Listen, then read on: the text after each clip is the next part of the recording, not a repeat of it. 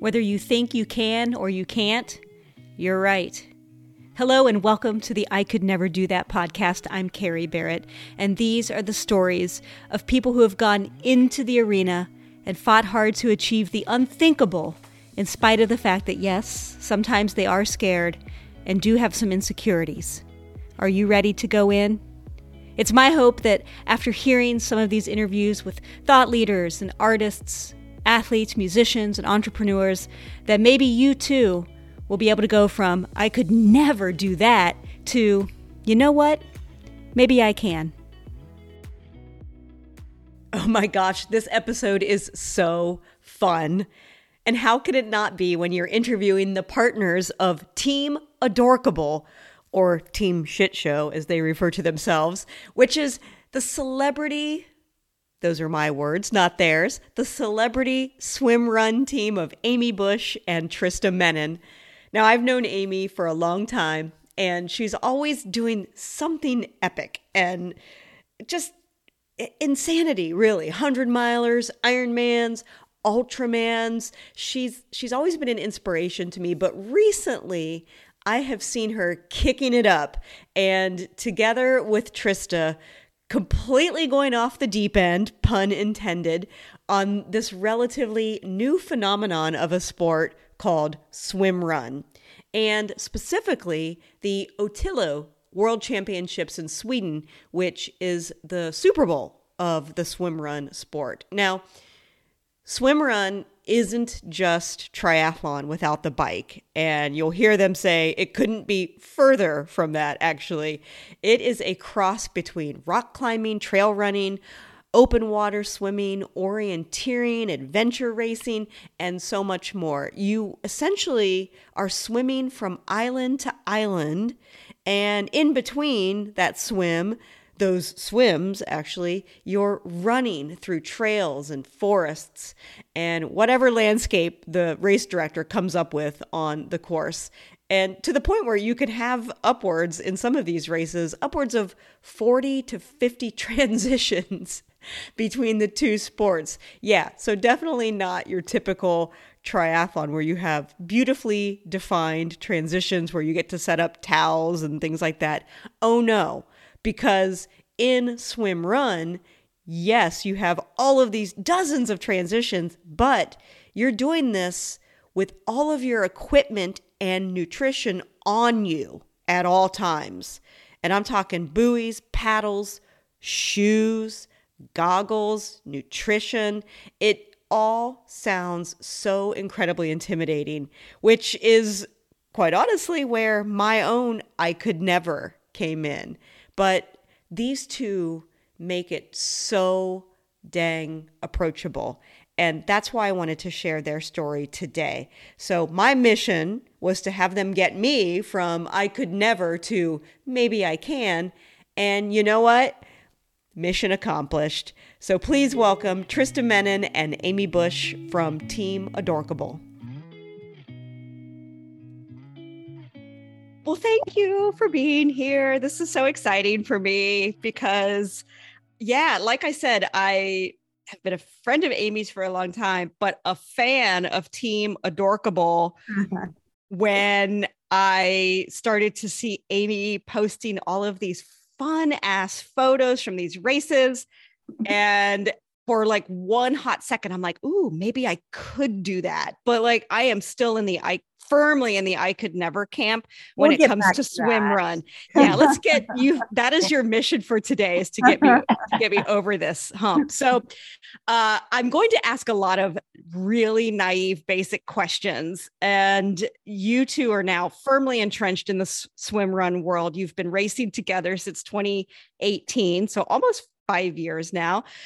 So I will have you guys back up and start talking about all of the logistics of how these dumb things even work, and then talk about what the future holds. But first, I want to go back and try to put the pieces together because, quite honestly, I didn't make it that far back in the blogs.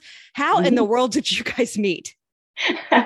So I'm originally from Austin. I grew up in Texas. I'm living in Atlanta now, but so I grew up a swimmer. Summer league swimming, my entire childhood, and then eventually went on to compete at the high school level and then stopped after that. But sometime, in my adult life, I wanted to try triathlon. We were talking earlier before we started recording about the Danskin. That was my first official race. And for that, I wanted to do some training. I didn't have a bike. I'd never done a triathlon. I obviously had swam before, but not much in open water. So I signed up for Iron Chicks, which is done through the Rogue training groups there. I remember. I was not Iron Chicks, but I absolutely remember you guys. Yep. I loved it. It was so great for me. It was very, basic entry level specific training per, each sport. And the coach that I got, Karen, she was the running coach there. She somehow convinced me, I think probably because when I proclaimed at the very beginning, I hate running. When you say that to someone, I think someone especially that is a runner. Karen. Yeah.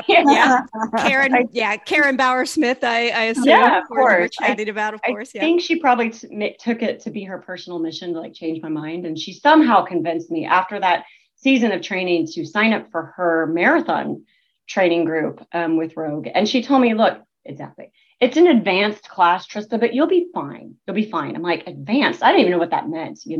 I probably never ran more than 3 consecutive miles at a time.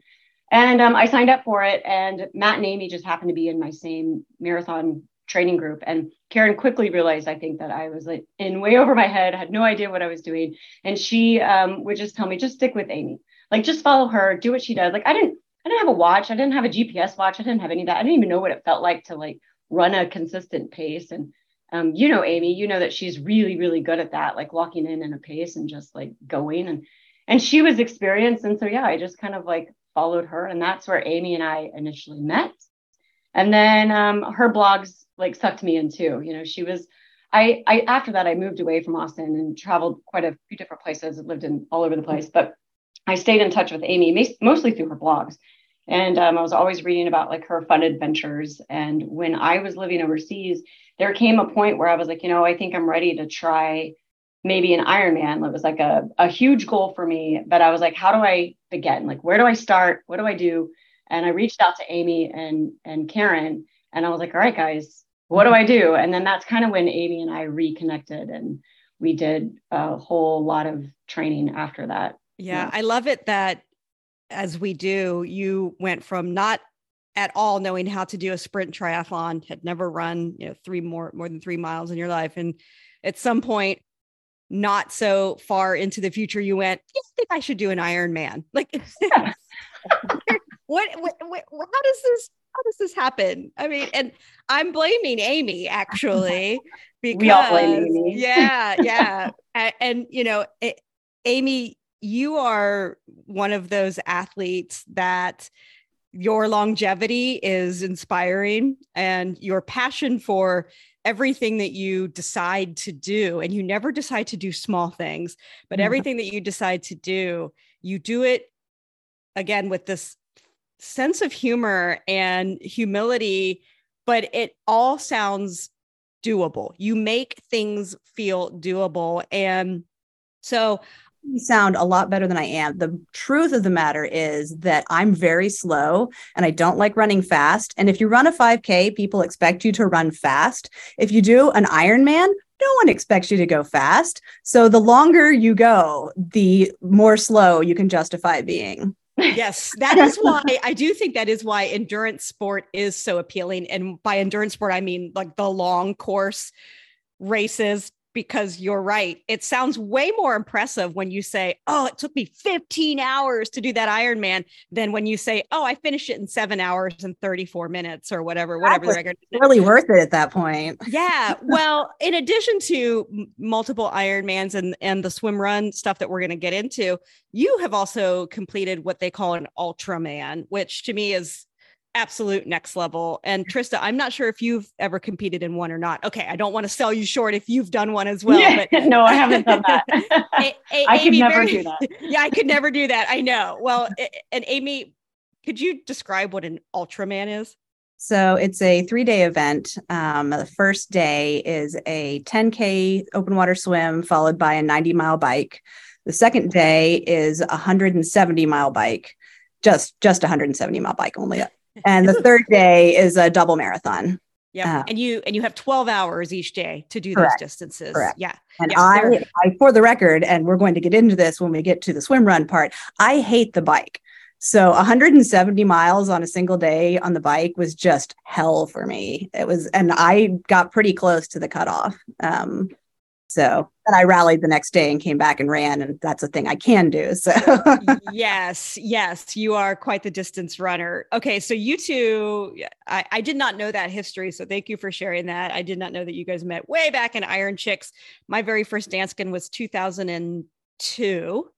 So it was probably similar timing for you guys, and been doing triathlons and stuff ever since. So whoever was, I'm trying to think of what, I really wasn't part of a group. I didn't do Iron Chicks, but like I sort of floated around in different teams. Like I took Texas Irons swim clinics because I literally could not swim.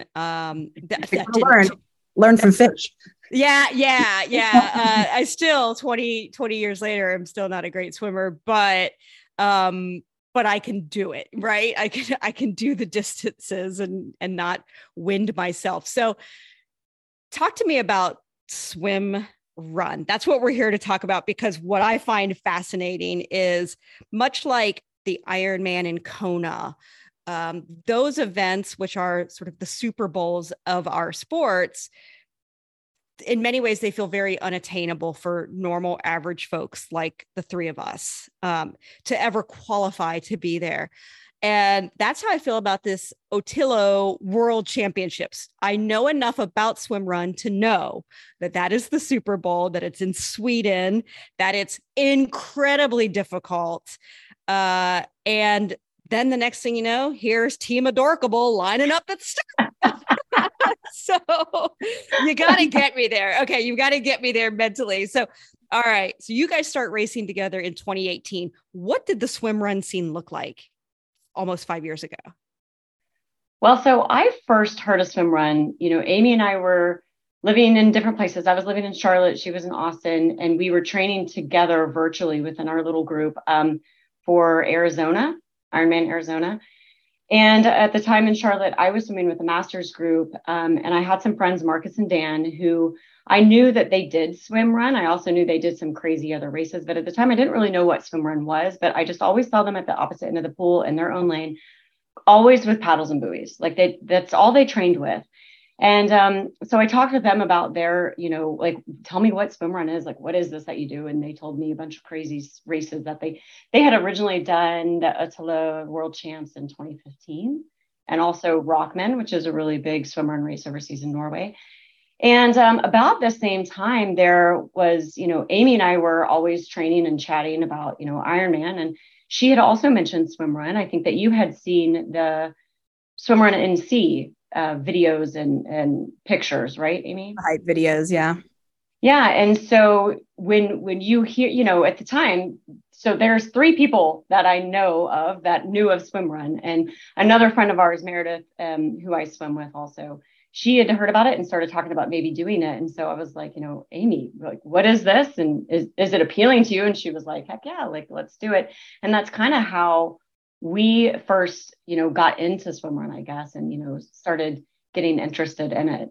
We had no idea what it clue. was or what we were getting ourselves into, because when you first learn about it, you think, okay, it's swimming and running, it's triathlon without the bike. And it could not be further from triathlon. That's fascinating, because as we will get into now, it requires a whole set of new equipment. Absolutely. And that's the best. Yeah. Well, also not just the equipment, but also skills. For me, Amy had a trail running background. She had, before we got into swim run, she had done some trail running, some short races, 100-milers and stuff. Whatever.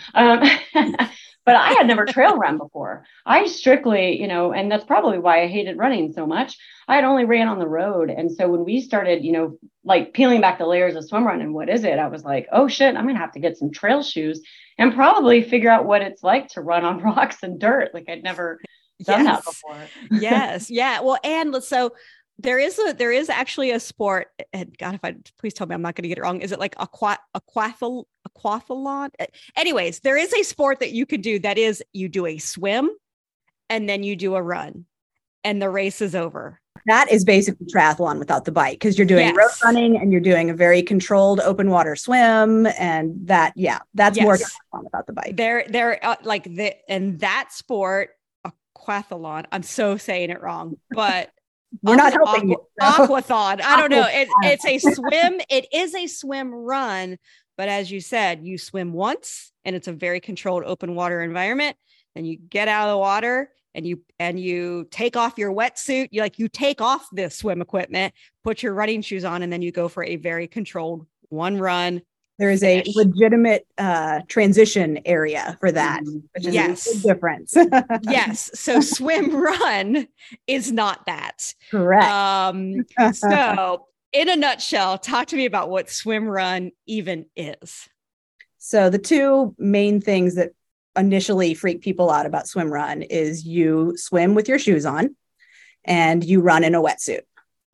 And first, that just sounds ridiculous. It makes me so nervous. I'm freaking out. You don't have to do that. The rules are whatever you start with, you have to finish with. So when you get to the water, if you want to take off your shoes and put them in a dry bag and put them in a backpack and swim, you can. But for instance, the world champs that we just did, how many transitions did it have? Like 56 or something like that? And so to do that, if you take off and on your shoes every single time, you're going to add 3 hours to your race. Yes. You can even take off your shoes and put on fins if you want, but then you just have to carry fins on the run. But at its core, basically, swim run is just, with only human powered movement, propelling yourself through nature. That's really all it is. And yes, you made it sound perfect. It is already sold. Spoiler. It's done. Yeah. Well, that just made it sound fun. Moving through nature. I mean, you had me. You've got me now. But the difference being nature includes, and it can include, depending on where you're racing, ocean swells or muddy, gross, disgusting, murky lakes. It could include a variety of terrain that you're scrambling up and down. It includes both swims and runs of multiple distances, and up to, as you said, 56 transitions like they have in the World Championships. Smaller races, I would imagine, have fewer transitions, but you could end up running and swimming up to 10 times each. What is kind of the typical for some of the regional races? And that's the beauty about swimrun, is that every course is different. Every race is different. And it really is, in triathlon, your distances are so dictated. You've got to do exactly this distance, and anything plus or minus, either side of those distances, athletes kind of freak out. I ran 3.2 miles and not 3.1. And, they get all upset about it. But there really is no standard for these races. Sometimes there will be like a short and a long course offered, but, the short course could be 2 miles or it could be 15 miles. There's really no standard. It's just really whatever the race director sees, the course, what they can do with the land that's provided to them. Nature dictates the course. And even for a single race like Casco Bay in Portland, Maine, they change the course every year. So sometimes it goes from north to south, sometimes it goes from south to north. It does different islands. It just depends on what's available, what they can get from the people who own the land, and whether it's high tide or low tide. There's just all sorts of factors. So you never know what you're going to get. Well, you had me at wetsuit and paddles and buoys. I love that, because I can swim with my paddles and buoys every day and feel like Michael Phelps. It's when I take them off that shit goes to hell. Don't take them off. We refuse to naked swim anymore. Yeah. Really? Okay. That's good to know. But the thing that scares me about all of this, aside from many things, is that there is an element of the fact that you and your partner are tethered together, or is it or you have to maintain, like you have to be in very close proximity to each other? So you don't necessarily have to be tethered to each other, or do you? Yeah. So, again, at its core, swim run is a team sport. That's how it started. There are courses and races out there that you can do solo, but Amy and I, we've always done as a team. We prefer it that way. So the rules not always state that you have to be tethered. Most of the rules say you have to carry a tether, and that's for safety purposes. That's, in case you're out there in the currents and the swells, that you can be tied to your person and know where each other are at all times. If one of you going down, you're both going down. I'm dragging you down with me. Yes. But it's not always required. And in some places, it's absolutely prohibited. Like, you don't want to do a cliff jump at some of these races tied to your partner. So it's really, it kind of, comes and goes. But for us, we like to stay tethered all the time. If you're not using a tether, the rules say, I think it's 10 meters that you have to stay. You have to be by your person. Okay. So you have to finish together to sort of prove that you've done this together. I mean, and you have to, you can't, one of the nice things about the tether is that during the swim, it's really easy to stay together. So Trista is a faster swimmer than I am. I draft off of her. She never has to look behind her to make sure that I'm there because I'm tethered to her. She can feel if anything happens. So, imagine, you've done, triathlon and Ironman starts. Imagine looking around you and seeing 20 to 50 swimmers all in the same cap and same neoprene. How do you find your partner? It's really easy to lose your partner, and you don't want to lose someone in the middle of that kind of swim. So it's nice to be tethered. We prefer to have it that way. There's no questions. I don't have to look back if she's there. I can feel her. Yeah, that's great. And so you mentioned wetsuit, but these aren't traditional wetsuits that if you've seen triathlons that you're used to seeing. These are actually like shorties, for lack of a better word that I can't find right now. And specific brands make, swim run specific wetsuits. So the fact that you are changing terrain, the fact that you're going from water to land multiple times throughout your races, what's important that these wetsuits have? What qualities do they have to have in order for you to either stay warm or stay cool, not chafe, store all of your shit? It's not your typical triathlon wetsuit. So what makes it unique? So I want to start by saying one of the problems that we're having with swim run, especially in the US, is barrier to entry. There is a lot of swim run gear that you can buy, and you can spend, just like triathlon, you can spend as much money as you want buying stuff, but you don't have to. And we want people to understand that when you're starting swim run, most swim runs will require, it's a cold water sport mostly, and they will require a wetsuit, but it can be a triathlon wetsuit, and you can cut it off at the knees so that you can run more easily in it. And it doesn't matter that it zips in the back, especially because you've got a partner who can help you if you need to. So you don't have to have a special wetsuit. In fact, this sport existed for 10 years before technology gave us swim run specific gear. There's people doing this for many, many years before we had all this stuff. So it's doable. And don't let that be the reason you're, scared away from it. Yeah. And it kind of is.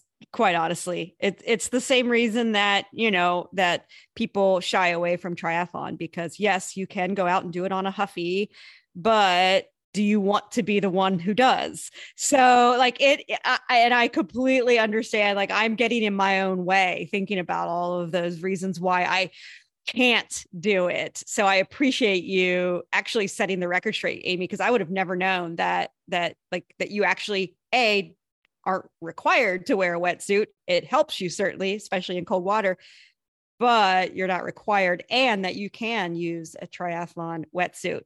But as you said, all that being said, there is amazing gear out there. It's so exciting to have.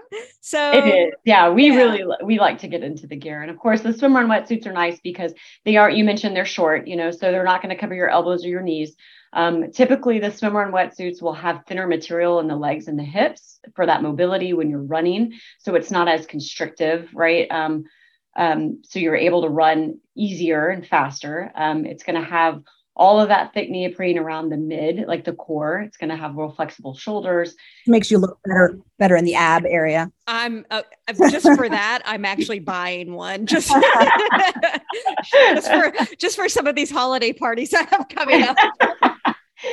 And it zips in the front. So, when you're on some of the longer runs, the water temperature is usually cold, but sometimes when you're running in neoprene, you do tend to, overheat. So you can unzip that to vent, or you can pull it, that we call it cabbing down. You can pull down the whole top of the wetsuit and expose the upper half of your body. It also, there are, specific gear that have pockets. Like when we did World Champs, we looked pregnant because you're carrying nutrition for what could be up to a 14-hour race.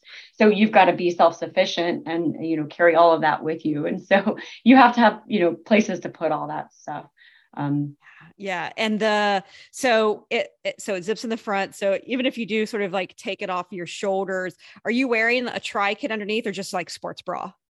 Well, this is, personal preference, I think. Amy and I, we do wear the Arc Sports Bra that has pockets in it. And then over that, it is kind of like a tri-top, but it has pockets all in the front. So many pockets. Like we're 7 or 8 pockets. Yay, pockets. Yay for pockets. Okay.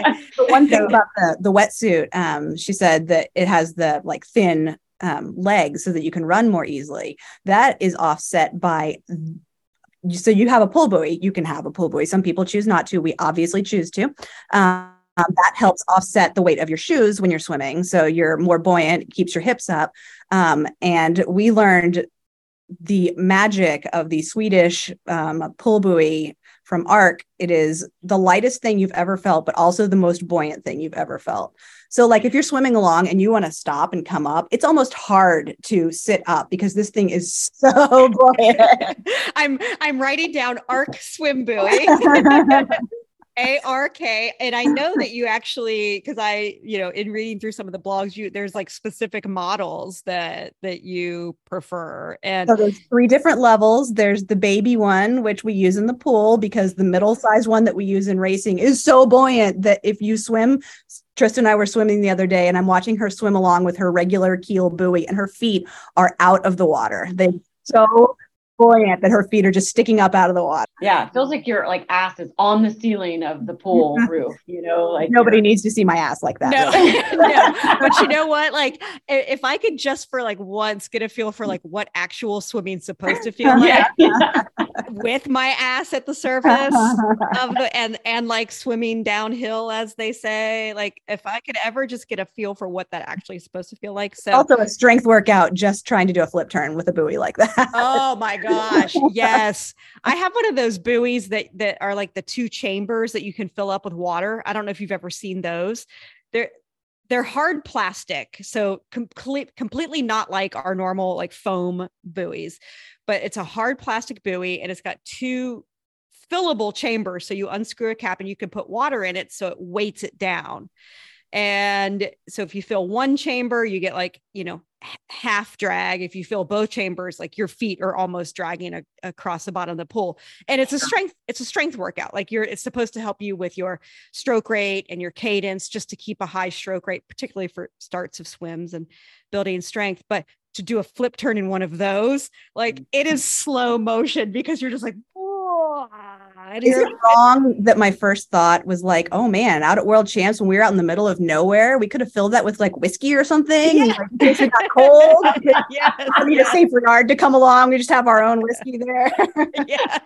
Okay, now I'm in. Now you've officially got me in.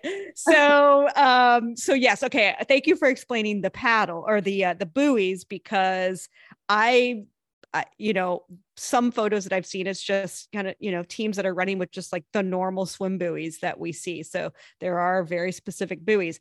What about the paddles? I know Amy, at least at World Championships, you decided to not use your new paddles. Okay. Yeah. Yeah. So why would you want carbon? Is it just because of light? It's just lighter to carry around? Yeah, the carbon paddles are lighter and they don't flex as much, so you can, in theory, get, a stronger pull, right? Okay. But also, I guess Amy she hadn't been training with them. She didn't want to use the paddles, but it's funny if you look at the videos, you can see some swimmers, they'll like garbage lid size trash can, like size paddles on their hand.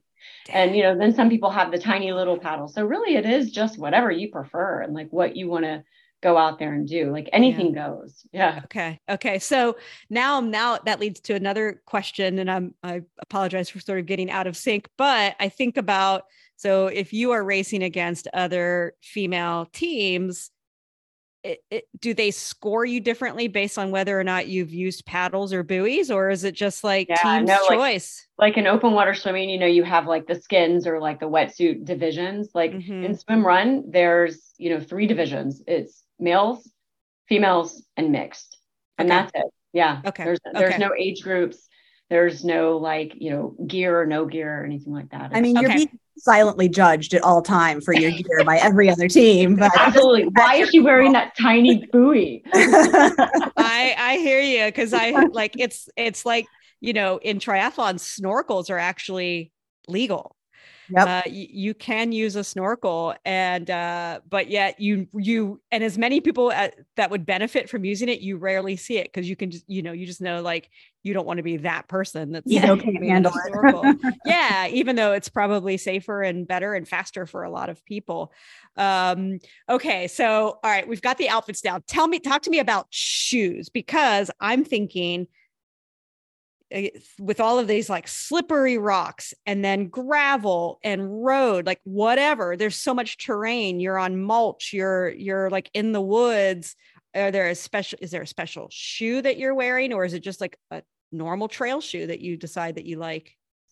Yes. Another next question. Okay. Another barrier to entry thing. There's as many shoes that people recommend as there are people.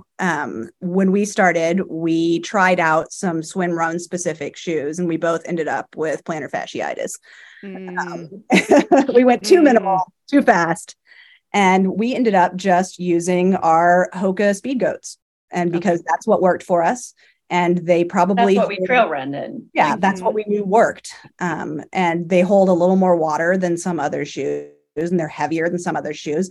But with all of the gear you've got, like, it doesn't really, you don't notice. So we always recommend when people are starting out just to wear whatever trail shoes work for you. Okay. And know that they're going to get soaked, and you're not going to take them on and off. Are you wearing socks or no? Is that just a dumb question? No, it's not a dumb question. Up to you. Yeah. Once again. Yeah. Wow.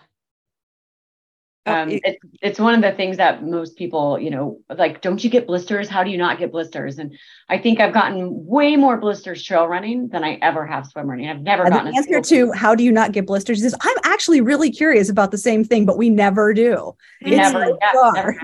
Yeah. And so you don't wear socks then? No, we do. Absolutely. Oh, you do wear socks. Okay. We wear matching socks. Yeah. That's right. I have seen that. Our socks not based on like performance, but on style. Yes.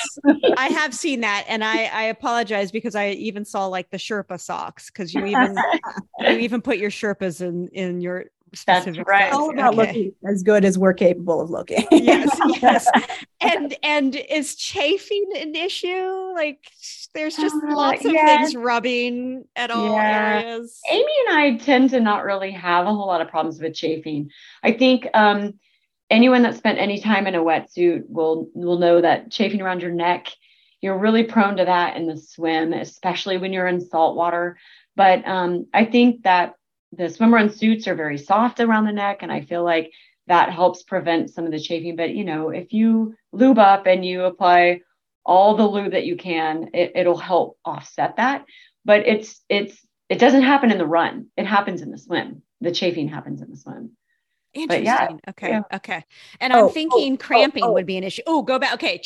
Give me chafing. And then I'm asking about cramping, because I feel like that transition from swimming to running and cold to hot, like to me, that's a recipe for electrolyte imbalance and cramping. So talk chafing and then cramping, all the good things. Great chafing story. The only time we've really notably chafed was the first time we did Casco Bay, which is in the ocean, and our first real saltwater swim, and our first swim with our big old Art Keel buoy.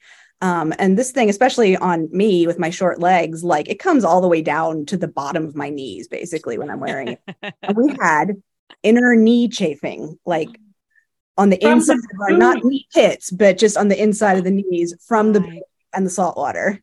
It's like, you never think to put lube there. Why would you, you know? Never would I think to put in between. I mean, in between my thighs for sure, but in Yes, between absolutely. my knees, no. Okay. Any epic cramp stories while you're out there? You know, I think one of the hard things about, electrolytes is you have to carry them with you. And, like sometimes people will do like the salt tabs, but if you're in the water, that's going to dissolve unless you have it like in this waterproof pouch or something. So we've played around a lot with nutrition and what works for us. And we typically bring that stuff with us in some sort of like gel or liquid form, and carry it with us in like a soft flask or like a gel precision hydration type, packet.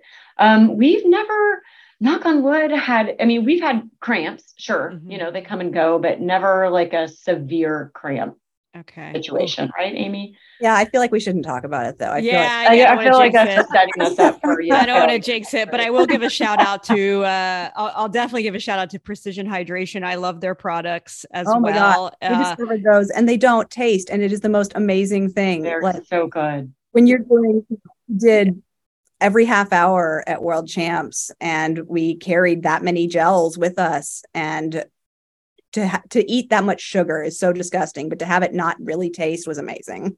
Yeah. It's got a bit of a sweetness to it, but not like that sugary sweet, like cake battery, stuff that you get with a lot of gels. And I recently, actually for my last 70.3 in September, I experimented for the first time with their chews. They actually now have sort of like Cliff Blocks, but their version of it. And I was able to handle those quite well as well. So I obviously don't necessarily want to carry those around in a swim run because they might get wet and sticky and everything else, but for bike rides and things. So I noticed that all competitors wear these race bibs that go over your wetsuit, and they look very loose. Like there would be a lot of drag in them, but maybe I'm just seeing it wrong. I'm not totally sure what that is. Is that those race numbers that you have to wear? Is that something that the race provides? And does it make you feel heavy in the water? That originally came from like the sport of like, cross country skiing, that bib that they wear is very traditional in that sport. And so of course, that being such a Scandinavian sport, right, they, that crossed over into swim run. So that bib is mandatory. You have to wear it on the swim and the run. And yes, people do ask, oh, but the drag. Well, but you've got shoes on. You've so much going on. You've got 23 gel packets in your stomach. Like the bib is not the problem. Yeah. Okay. That's hilarious. But everyone's wearing the bib, so everyone gets the drag. It's an equalizer, and like you really don't feel it. It's kind of like when you're open water swimming and you wear like the safety buoy, the bright orange safety buoy that drags behind you, and you think, oh, isn't that creating drag? Like, you don't really feel it. After a while, you just get. I ate a big pasta dinner the night before, and nobody's going to know, even though I'm wearing a wetsuit because I got the bib over the top. So. Yes. Okay. Is it the bib or is it the pasta, Amy? Yeah. I think it's the 23 gels that are in your kit. Oh my God. Okay. How do you guys? What's your training look like for this? Okay, so this team event where you two are literally tied together. You are doing this whole thing as a team, but you live in different states. So talk to me about your actual training programs. So we use the same coach. We're with On Ball Swim Run. We are coached by Nicholas Ramirez, who's like, he's got so many accolades in the swim run world. And so when we which we haven't talked about when we qualified for the Ötillö World Championship, which is a whole other story. We were already training with him. And so we were like, Nico, what is it going to take to get us across this finish line? And whew, it was a lot. So, fucking miracle was the first. Was that his actual quote? Was a fucking miracle? Okay, thank you for your faith in us, Coach. Yeah. No, that was all us, not him. Okay, yeah. This race is this particular race, World Champs, is 75K, which is what, 42? What did we say it was? 42 miles, Amy? I think it ended up being 38 run total, according to Garmin. Who knows? 38 miles of running. 6 miles. Contiguous. Oh my God. And 6 miles of swimming. 6 miles of swimming. And so that required, a very specific training plan, I think. I think most people before this, when you get into the water, your typical pool swim is, 3,000-ish, maybe. 1,500 to 2,000. Okay. Yeah. For a full Ironman, you're doing around 2,000 is your average. It's your normal. Yes, that's for sure. Yeah, 3,000 to 4,000. You'll cap out at 4 or something. But yeah, like during our build, there were times where we were doing 6K in the pool. 5,000 kind of became the norm. Wouldn't you say, Amy? Yeah, absolutely. And like 4,000 of that 6,000 was with paddles. And shoes? Were you swimming a lot in the pool with shoes? I think in the beginning we did some training, like, previous years. I did a lot of training with shoes in the pool just because I wasn't sure what it felt like. But now that we know what it feels like, we typically don't do that. Okay. That's great. That's good to know, because I know when I've been instructed to swim with shoes in the pool, it literally is to feel the drag and to practice your kicking. And again, that arm stroke, getting your stroke rate up. I mean, it's used to work on speed and strength. So it's not a good thing. It's like a punishment. Yeah. So it seems like I would probably, out of fear as well, swim a lot with shoes just to get that feeling, and then practice a lot of my own personal swim runs, like even just short transitions to understand what it feels like to go back and forth in those two. So does your training involve a lot of multiple transitions, or are you just going to the pool and like today's workout is like a 6K swim, tomorrow might be a run, like, I think typically, you did have like 2 to 3 swims a week, 3 to 4 runs a week. And then there were, on the weekends, there were like swim run specific trainings. And so this is kind of where it gets a little tricky with training virtually with your partner. Amy and I weren't there together to practice transitions. But when you have a race of 20 to 50 transitions, as Amy mentioned earlier, like that's a lot of time that can be lost or gained in a race. And so it would be ideal to practice these transitions and really have it down. Amy and I don't. We don't have it down at all. That would be a nice goal, wouldn't it? But we should really work on that. It's something to consider. Most of that transition practice is open water, though, so it's not usually the pool swims. It's hard to practice transitions in a pool. Yeah. I live at the quarry when run training. So yeah, you and all the turtles. Yep. You and the turtles at the quarry. So, and by transition, I just want to reiterate what you said earlier. Like, there's not like a separate transition area with like a towel and an aid station and porta potties or anything like that. Like, you're getting out of whatever body of water that you've just been in, and you're scrambling up oftentimes rocks that are slippery or jagged, or, I mean, this isn't a beach entry or exit for the most part. I'm sure they have those as well. We like to say there's no red carpet in swim. Yes, I love that. So by transition, you mean like your heart rate's up because you're coming out of the water or getting ready to go in. And so now you're just this transition. Then I would imagine when you're from swim to run, you have to take off your paddles. You have carabiners that you hang all of your equipment from. And is that what you mean by transition, which is just like taking the buoy off, taking the paddles off, clipping them to your body and going as fast as you can? Yeah. And every team does it differently. Amy and I, usually how it goes is, we do use carabiners. So sometimes she'll clip her paddles to her race belt and they're, flopping behind her. Usually how the transitions go for us is like, oh shit, the water's here. Quick, where's my buoy? Hold this while I grab, this. And where's the tether? Clip me on it. We haven't even mentioned so far that we call ourselves Team Shit Team Show. Shit Show. You thought it was Adorkable, but no, Team Shit Show. We earned that name. And we were in Sweden, we had met our coach in person for the first time. And we went out to, a little place in the archipelago and did some practice sessions with him. And we also had this videographer that was following us to help with the documentary. And, he's like, okay, let's go ahead and practice the transitions. And Amy and I have been doing it. Well, Rasmus has his camera and he's filming us and we run down the rocks. And then all of a sudden, like, shit show at its finest. Like, here we are, it's our time to shine and we should do a real clean, smooth, nice, easy, fast transition. And like, it just goes to hell. We get to the water and the tether my buoy is like, my buoy buoy's tangled around the tether. I have to stop and like loop it through to get it out of the tether. Then I couldn't get my paddles on. Then I'm like, okay, ready to go. And Amy gets in and the tether's wrapped around her paddle. We literally have to stop. I feel like I'm dragging a dead body behind. She doesn't know what's happening. She just knows that nothing is happening behind her. And I'm like, I just have to wait for her to notice because I can't do anything. Oh my God. Our coach and is it's all on camera. It's all on camera.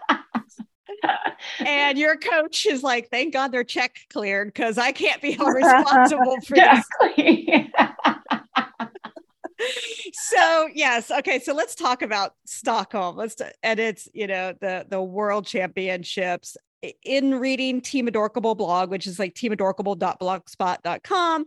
And if you just skim the headlines and your entries, I see Knoxville, Mackinac Island, Swimrun Orcas, Lake James, Casco Bay, Texas, North Carolina. These are just some of the races that I saw that you had written race reports about. So the two of you have raced a lot in a lot of places. You've gotten around. But Ötillö, being the world championship, being the Super Bowl, the Kona of your sport, how do you qualify for that? And okay, I admit I did read this. I did see how you guys got in, but I would love for you to talk about what the traditional qualifications are. And then, how you guys were able to get an invite to this prestigious event.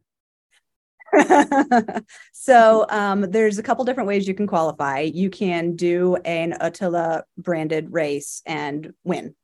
That's the easiest way. Do they have, how many are you in the United States? One ever.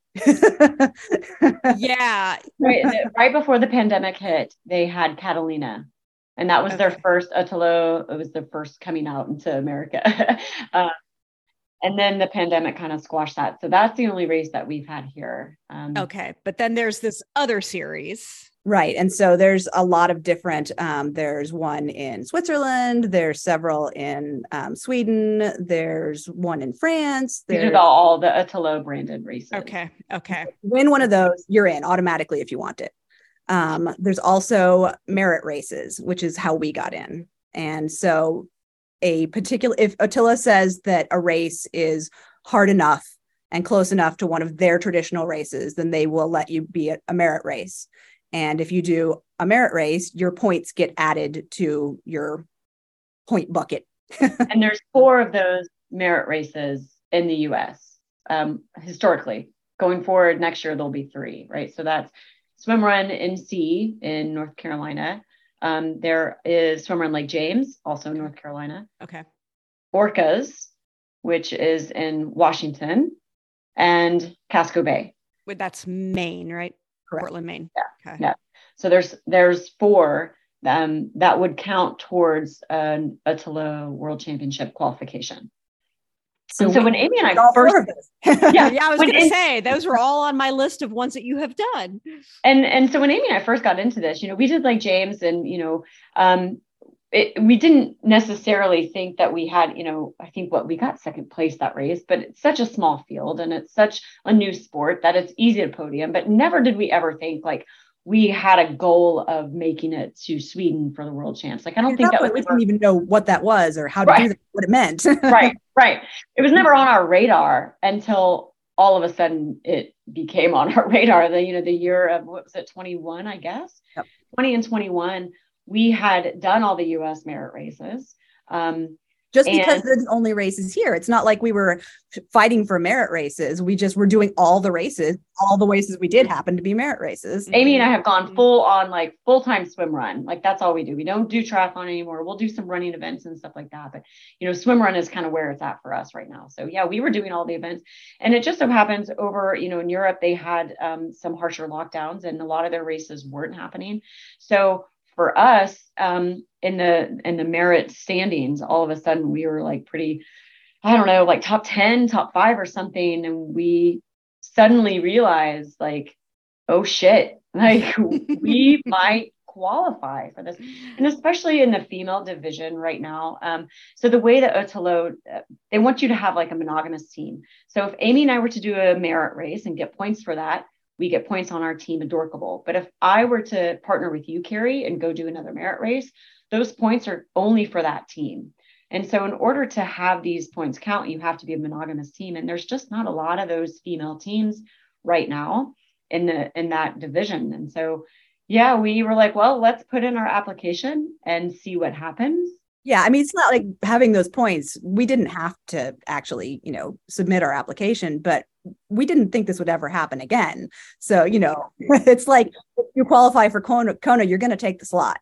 Right. Right. And why not? I mean, it's sort of like the legacy thing with Kona. It's like, okay, if you do 12 races and you get in this lottery to be able to do Kona, it's like, why not take advantage of it? I mean, you've invested the time, the energy, the money, the travel, and these amazing experiences that you've had at these races. Like, of course I would submit an application to be considered on the merit points for sure. Absolutely. And then like laugh my ass off when the email comes and says you're in.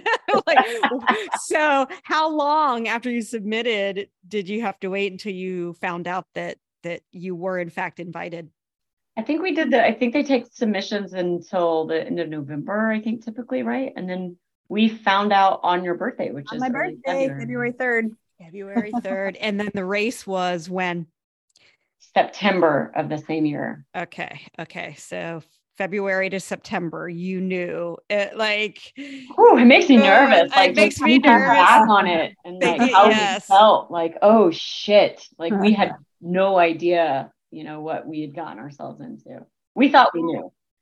I think we thought. Okay, interesting. And so, first of all, what does Ötillö stand for? Do you know?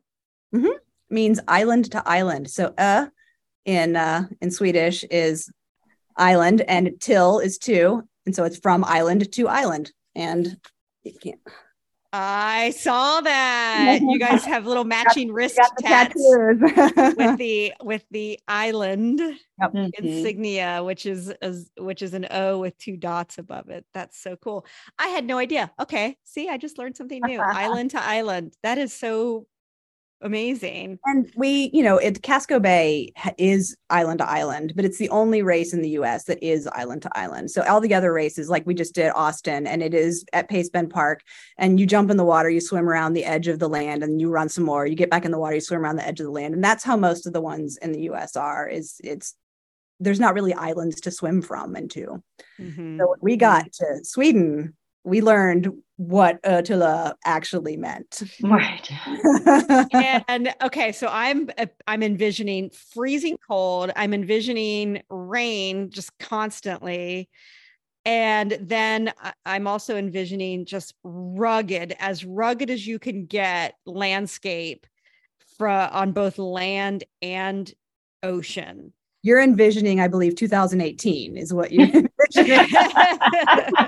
That is not what we got. And we feel very grateful and also a little bit ripped off because we were promised harsh conditions and choppy and really cold water. Yeah. And it was not that. No, it was pretty perfect. Yeah. I mean, by Ötillö standards, right? I mean, water was still what, in the 50s? No, it's probably 60s? Okay. Low 60s. Okay. Yeah, about low 60s. Low okay, 60s. that's very doable. Our standards have changed on cold water because you can dress for it in swim run. Like you can regularly do swim runs that have mid 50s for the water temp, and that's just normal. Mm-hmm. So yeah, that we got over the wussiness of. I was like, okay. If you could see my notebook here, I've got like a yes and no column. I just checked one for the no column on that cold water swim. There's also a swim run in Malta. Okay. All right. Back to the yes. Yeah. Yes. There are courses that don't require the wetsuits because it is nice and warm. Okay. And let me put some more yeses in your notebook, more checks on that side. Just find a partner, Carrie, that is a really strong swimmer, and you can just draft behind them. And you don't have to worry about swimming fast. I know. I'm like, okay, what's Fish up to these days? She's retired from Ironman. She can drag my ass around that water. I can drag her around a run course. So you guys get to Sweden and you get there like a week early. And for most people that are doing like major races, you're firmly into taper at that point. Everything is just like, the only thing you're really doing is sort of like little rehearsals and just keeping your blood flowing. I mean, you're not training the week of a major event, but you get there, you meet your coach for the first time. You meet all of these teammates that you've never met before because it's a global swim run team. And your coach kind of puts you through the ringer for a couple of days leading up to the race. Cause he's like, he needed, you guys need to see what you're about to experience. And you want it to be as prepared as possible. Yep. So he put you through some of the rigors of the transitions coming in and out of the water, slippery rocks. One of the things we'd heard about this race was that the transitions are they're slippery. They're on slick rock. And you keep hearing that and you're like, oh, we practiced that. But then you get here and it's something else. And they have it everywhere. So it's not like, we had to go out to some specific place to do this. Like you just walk down the street in Stockholm and there's a free water entrance for you to practice on. It's hilarious.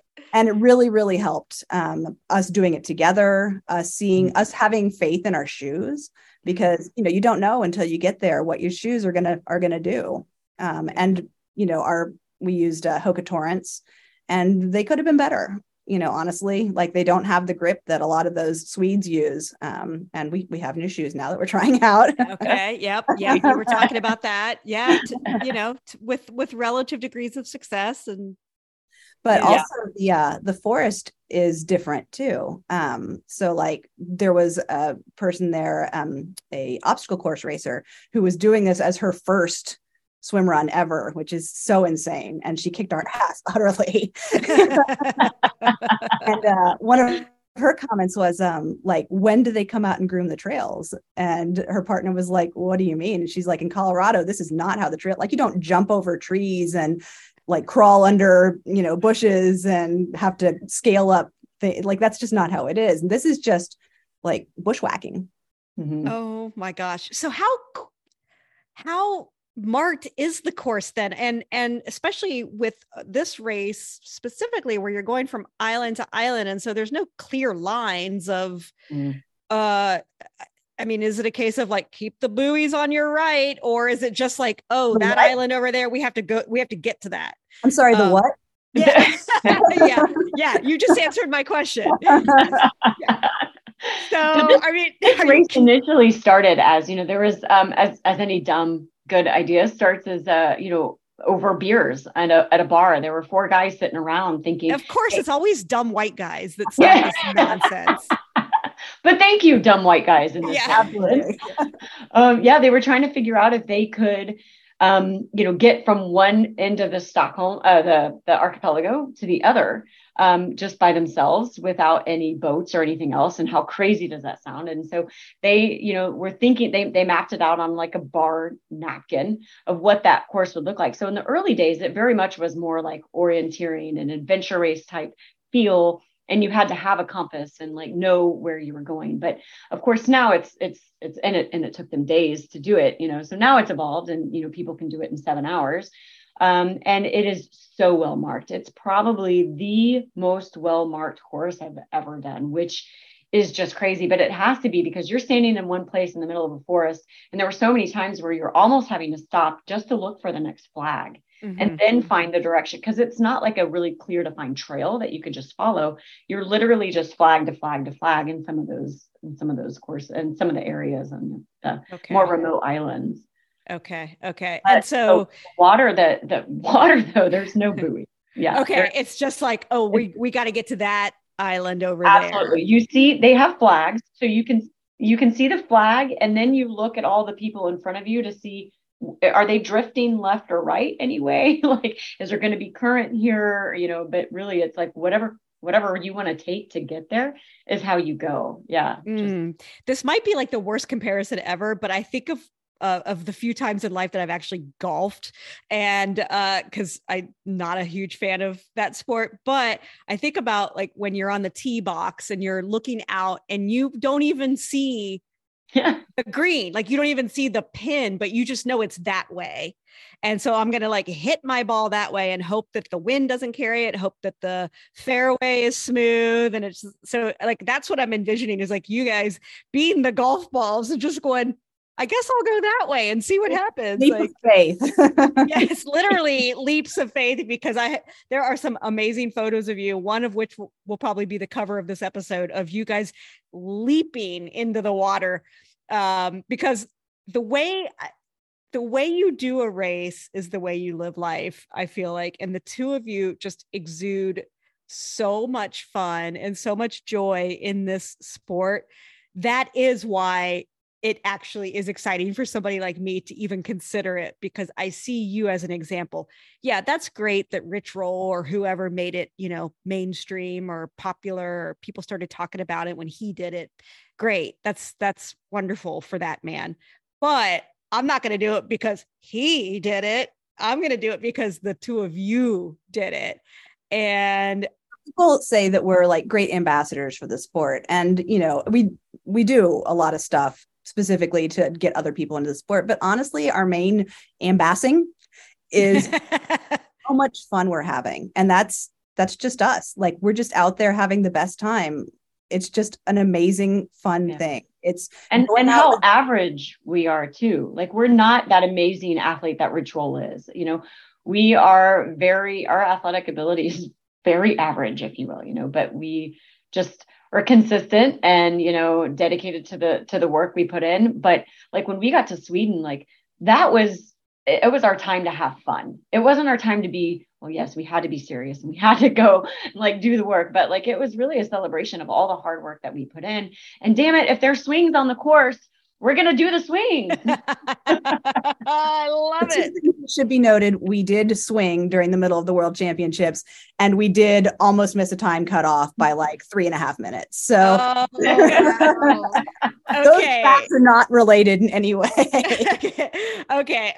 A couple of questions as we sort of round the corner, because I could talk about this event all day. Us too. We could talk about I literally, like, I could keep, we're all of us are in the middle of our respective work days right now. So first of all, thank you for taking the time. Amy UT doesn't care. Is that absolutely?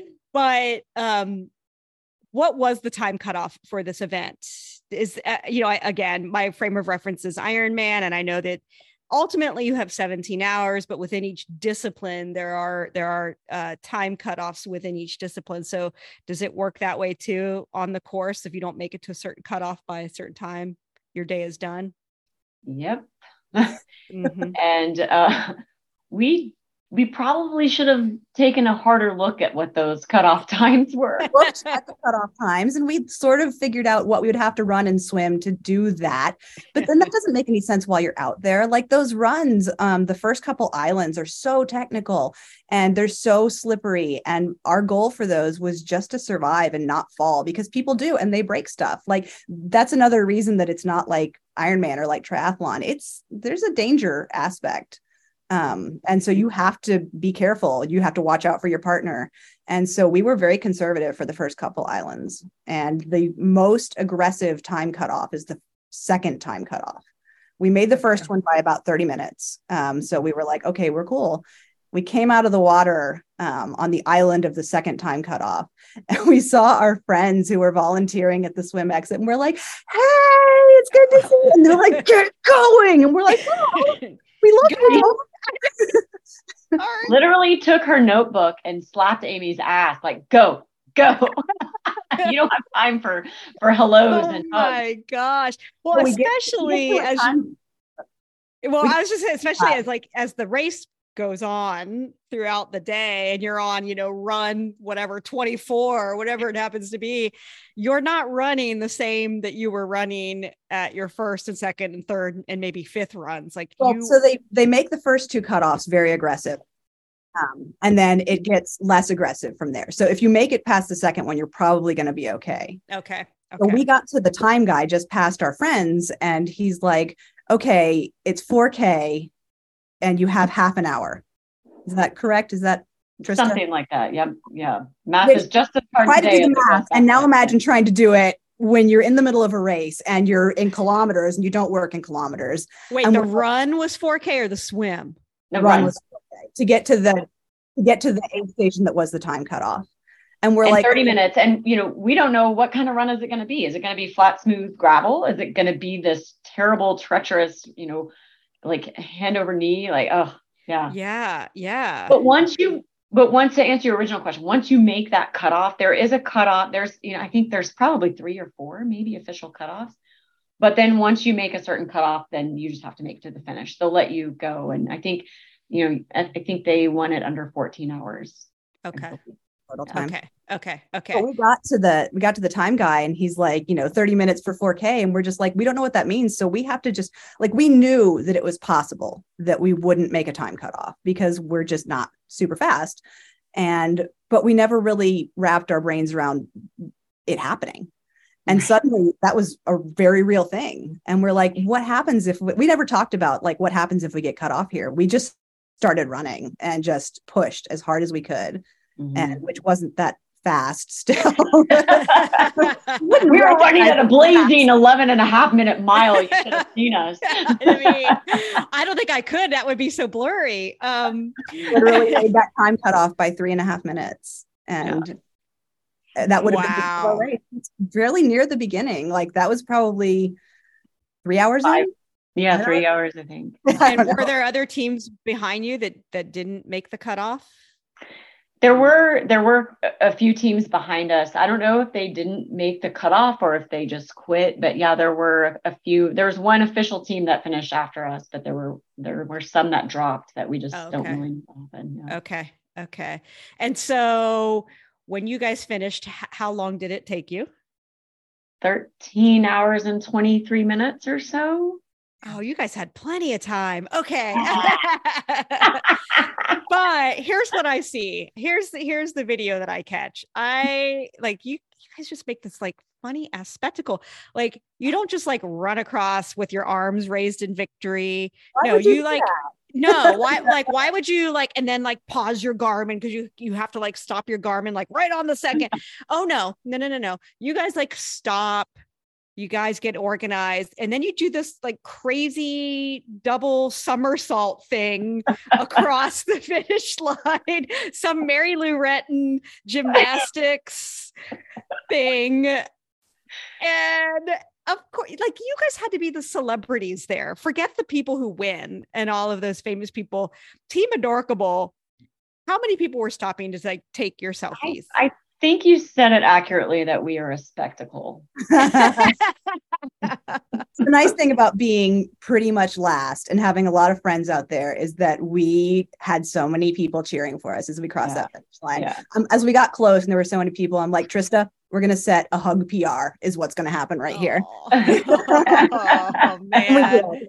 Man. And for all of the accomplishments that you both have achieved in your life and athletic careers, does that rank up at the top? Absolutely. 100%. And the thing is that it's not just a thing that I accomplished, and it's not just a thing that Trista accomplished. It's a thing that we accomplished together, and we'll always have that. And we have tattoos now. Matching. We'll always have that too. And I think that so much more special to me because I think, there was a time where I think if it had just been me signed up for this race, I don't think I would have made it, I think it was a lot for me personally this year. There were a lot of life changes and it was really, really hard for me to get the workouts in, and not to even mention like hitting the paces that we were supposed to hit for these things in 102-degree weather during the middle of the summer. Like there were just so many challenges that we had to overcome. And I don't think that had it not been the team aspect, like if I wasn't so terrified of letting Amy down, I don't even know if I would have made it to that start line, honestly. And so having been through all of that and then, committing to her and saying that we're going to do this together and then doing it and then it being as amazing as it was, it absolutely is the most special thing to me. Yeah. When you go like do a 100-miler trail run and you have someone that comes in. No, I don't. You're in a race where someone comes and paces you for a small section and you have that together forever. We have this entire race. Like anytime one of us thought something dumb, we just turned to the other one and said that dumb thing. Like, there was no moment where we weren't able to just laugh and support each other. And it was truly beautiful. Yes. It's just you're nice. You're just nice ladies. Are there moments where it's not so fun, like not so nice, like where I love, again, in your blog, Amy, like the inner dialogue that takes place and like what you're thinking, surely this other person's thinking, like, you're struggling. Let's say you're struggling on the swim or on the run.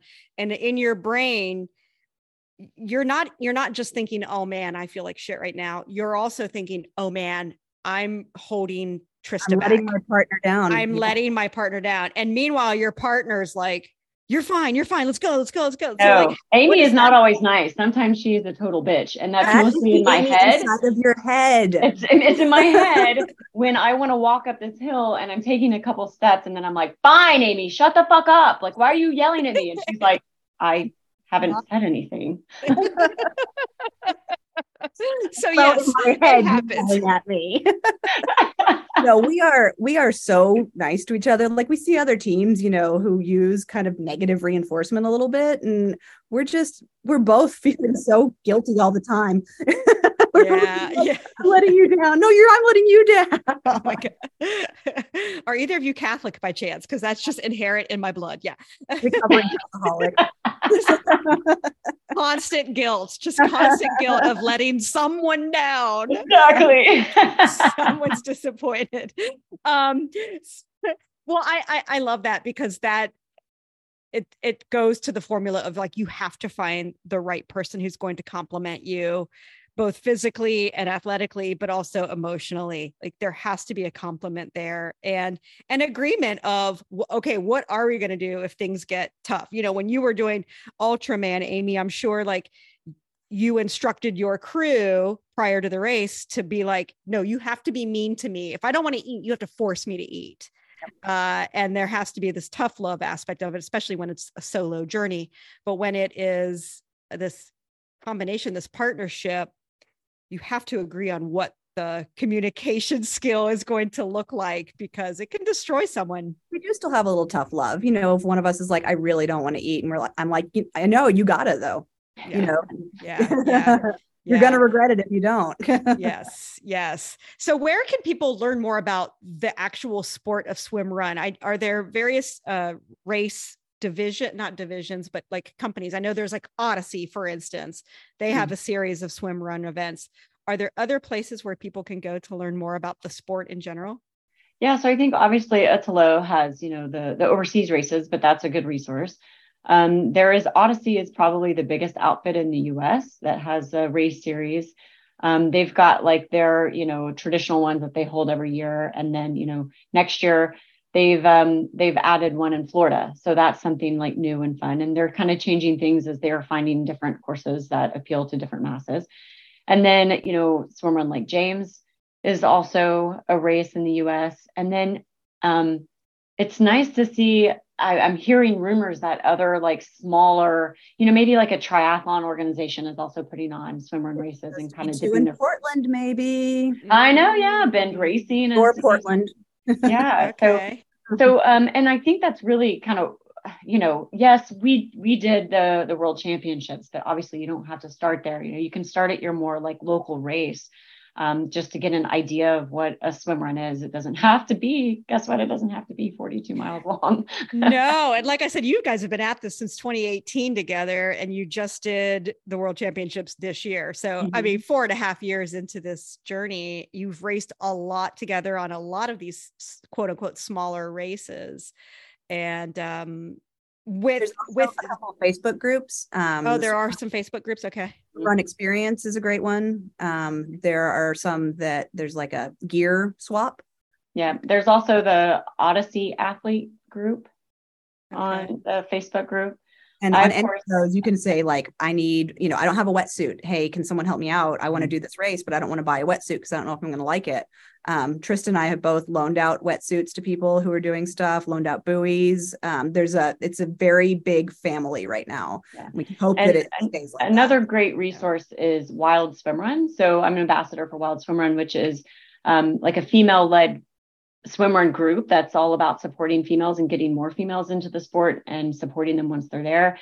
And I feel like that's a very very community focused group that will help provide that support and knowledge and help. They have camps and events and groups there too. So that's Wild Swimrun. You can find them on Facebook.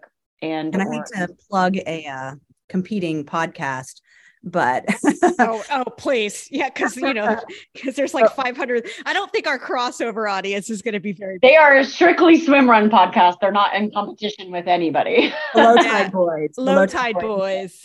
Yeah, it's kind of our niche US/international swim run podcast. Okay. We've done a lot of like everything about gear that you might wonder, a lot about the people who are really big and fast. And also the people who aren't, they've had us on there.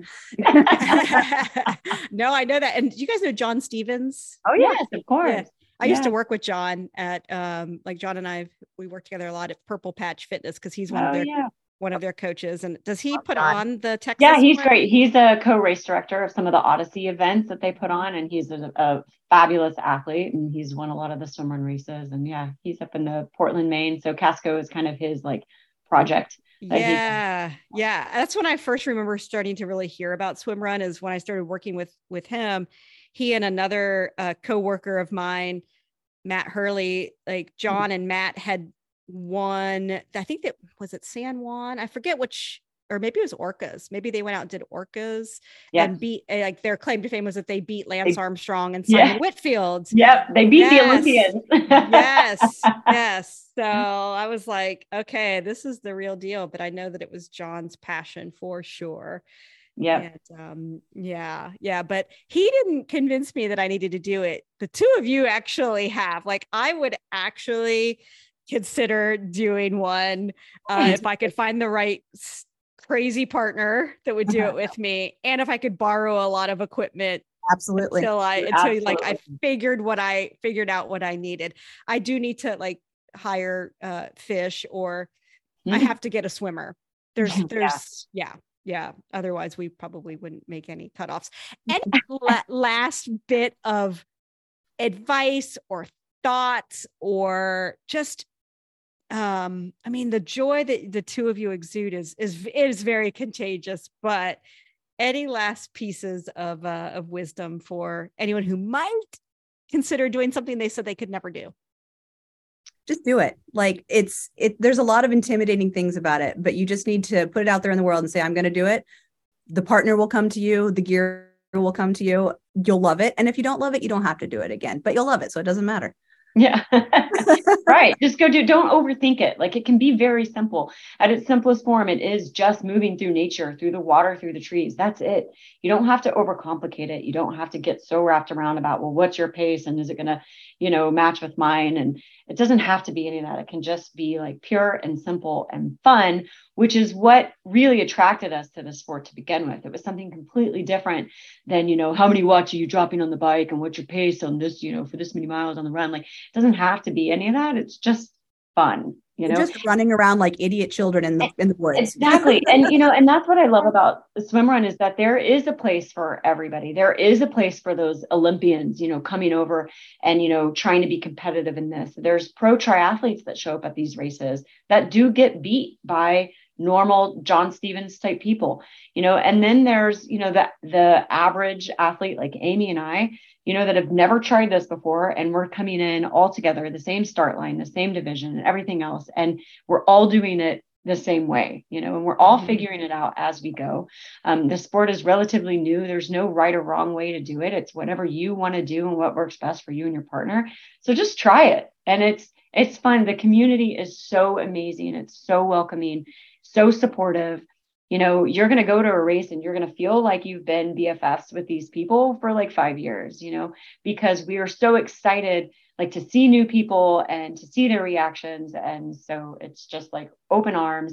We want you there, and, you're going to feel like you fit in and like you belong, regardless of what your level is. If you're like at the tip top pointy ends, like super competitive uber athlete, or if you just learned to swim last year, Scene. Okay. I was like, and mic drop. That was amazing. That was amazing. See what I mean? My gosh. Okay. So it wasn't long after this interview that they shared links of a couple of brand new swim run events in Central Oregon, which is where I am during the summers. And I'm saying it right here. I'm saying it right here loud and clear. I will do the sprint swim run at Elk Lake this summer outside of Bend. So there, I can do this. So thanks so much, Amy and Trista. I have linked several of the resources you provided in the show notes, and thanks for supporting this independent podcast. I do this show to shine a little light on the accomplishments of others, and you can support that through the app Buy Me a Coffee. I'll link that up in the show notes as well. I'll be taking a quick holiday break and running some older episodes, but I do look forward to some exciting news stories in the new year. Let's make 2023 our year of going from I could never do that to why not? Maybe I can. Let's do it. Have a great week and a great holiday season. Talk to you soon.